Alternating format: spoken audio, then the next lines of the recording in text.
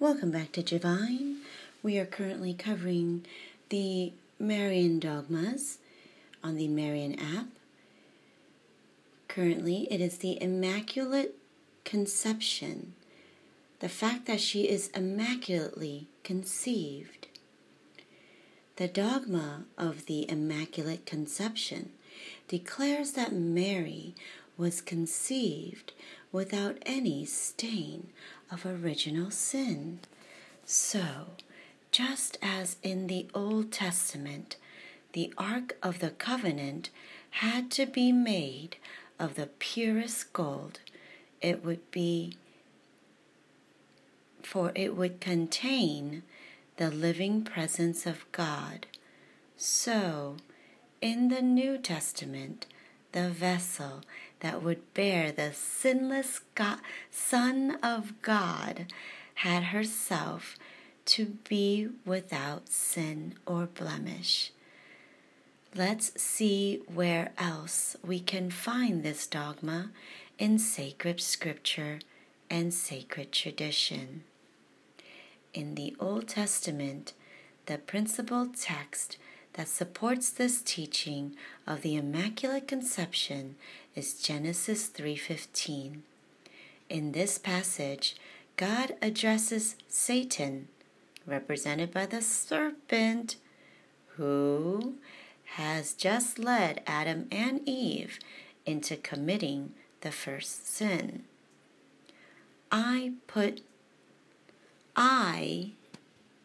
said God to Satan, will put enmity between you and the woman, and between your seed and her seed. He shall crush your head, and you shall lie in wait for his heel. Who is the seed of the woman? Jesus Christ. For it is Jesus Christ who crushes the head of the serpent through his redemptive suffering, death, and resurrection. But if Jesus is the seed, then the woman must be Mary. And if there is enmity between Satan and Mary, then there cannot be sin in Mary, not even the stain of original sin. If there were sin in Mary, then we could not speak of an enmity between her and Satan. Therefore, this passage points to the Church's teaching that Mary was conceived without original sin.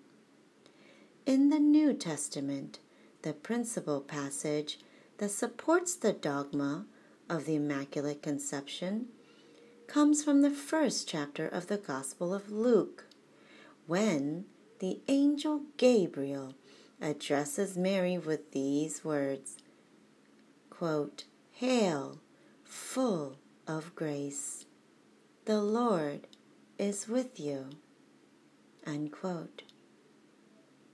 It is interesting that Gabriel does not call the Virgin in Nazareth, quote-unquote, Mary, but rather full of grace. Why does he address her in this way? Numerous theologians and saints have seen in this greeting a divine truth, namely, that fullness of grace is part of Mary's very nature. But what does it mean to be full of grace? One thing is clear. Someone cannot be full of grace if there is any sin in him. Therefore, the greeting of Gabriel points to Mary's Immaculate Conception. From the earliest centuries of the Church, Christians frequently refer to Mary in their writings with titles that describe her as being immaculate, that is, free from all stain of sin. For instance, they called her, quote-unquote, all pure.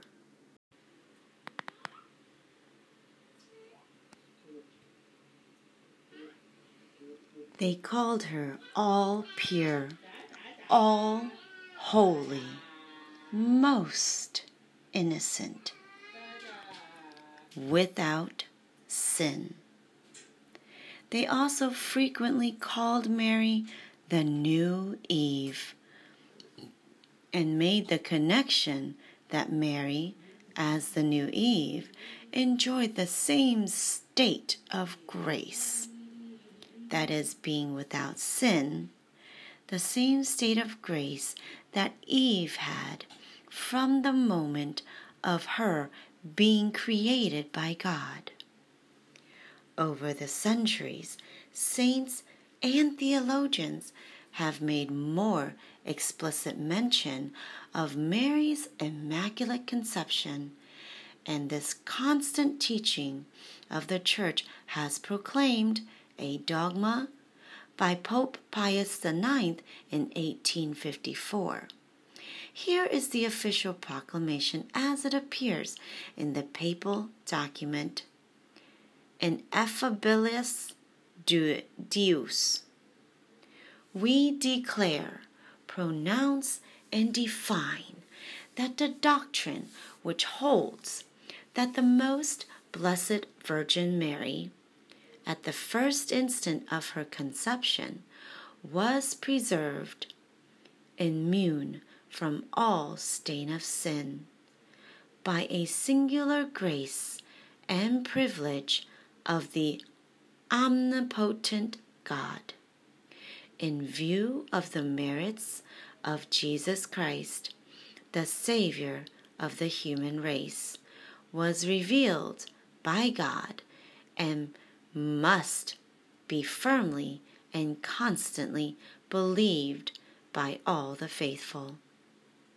Finally, after the Catechism of the Catholic Church cites this papal proclamation, it gives the following commentary that includes citations from sacred scripture and a document from the Second Vatican Council entitled Lumen Gentium.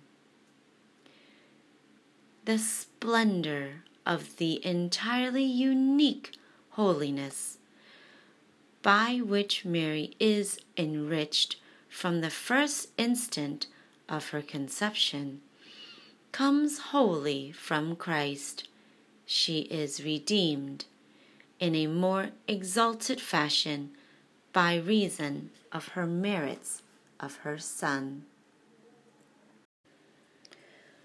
The Father blessed Mary more than any other created person, quote, in Christ, with every spiritual blessing in heavenly places, unquote, and chose her in Christ before the foundation of the world to be holy and blameless before him in love. The fathers of the Eastern tradition call the Mother of God the All-Holy, Panagia, and celebrate her as free from any stain of sin, as though fashioned by the Holy Spirit and formed as a new creature. By the grace of God, Mary remained free of every personal sin her whole life long.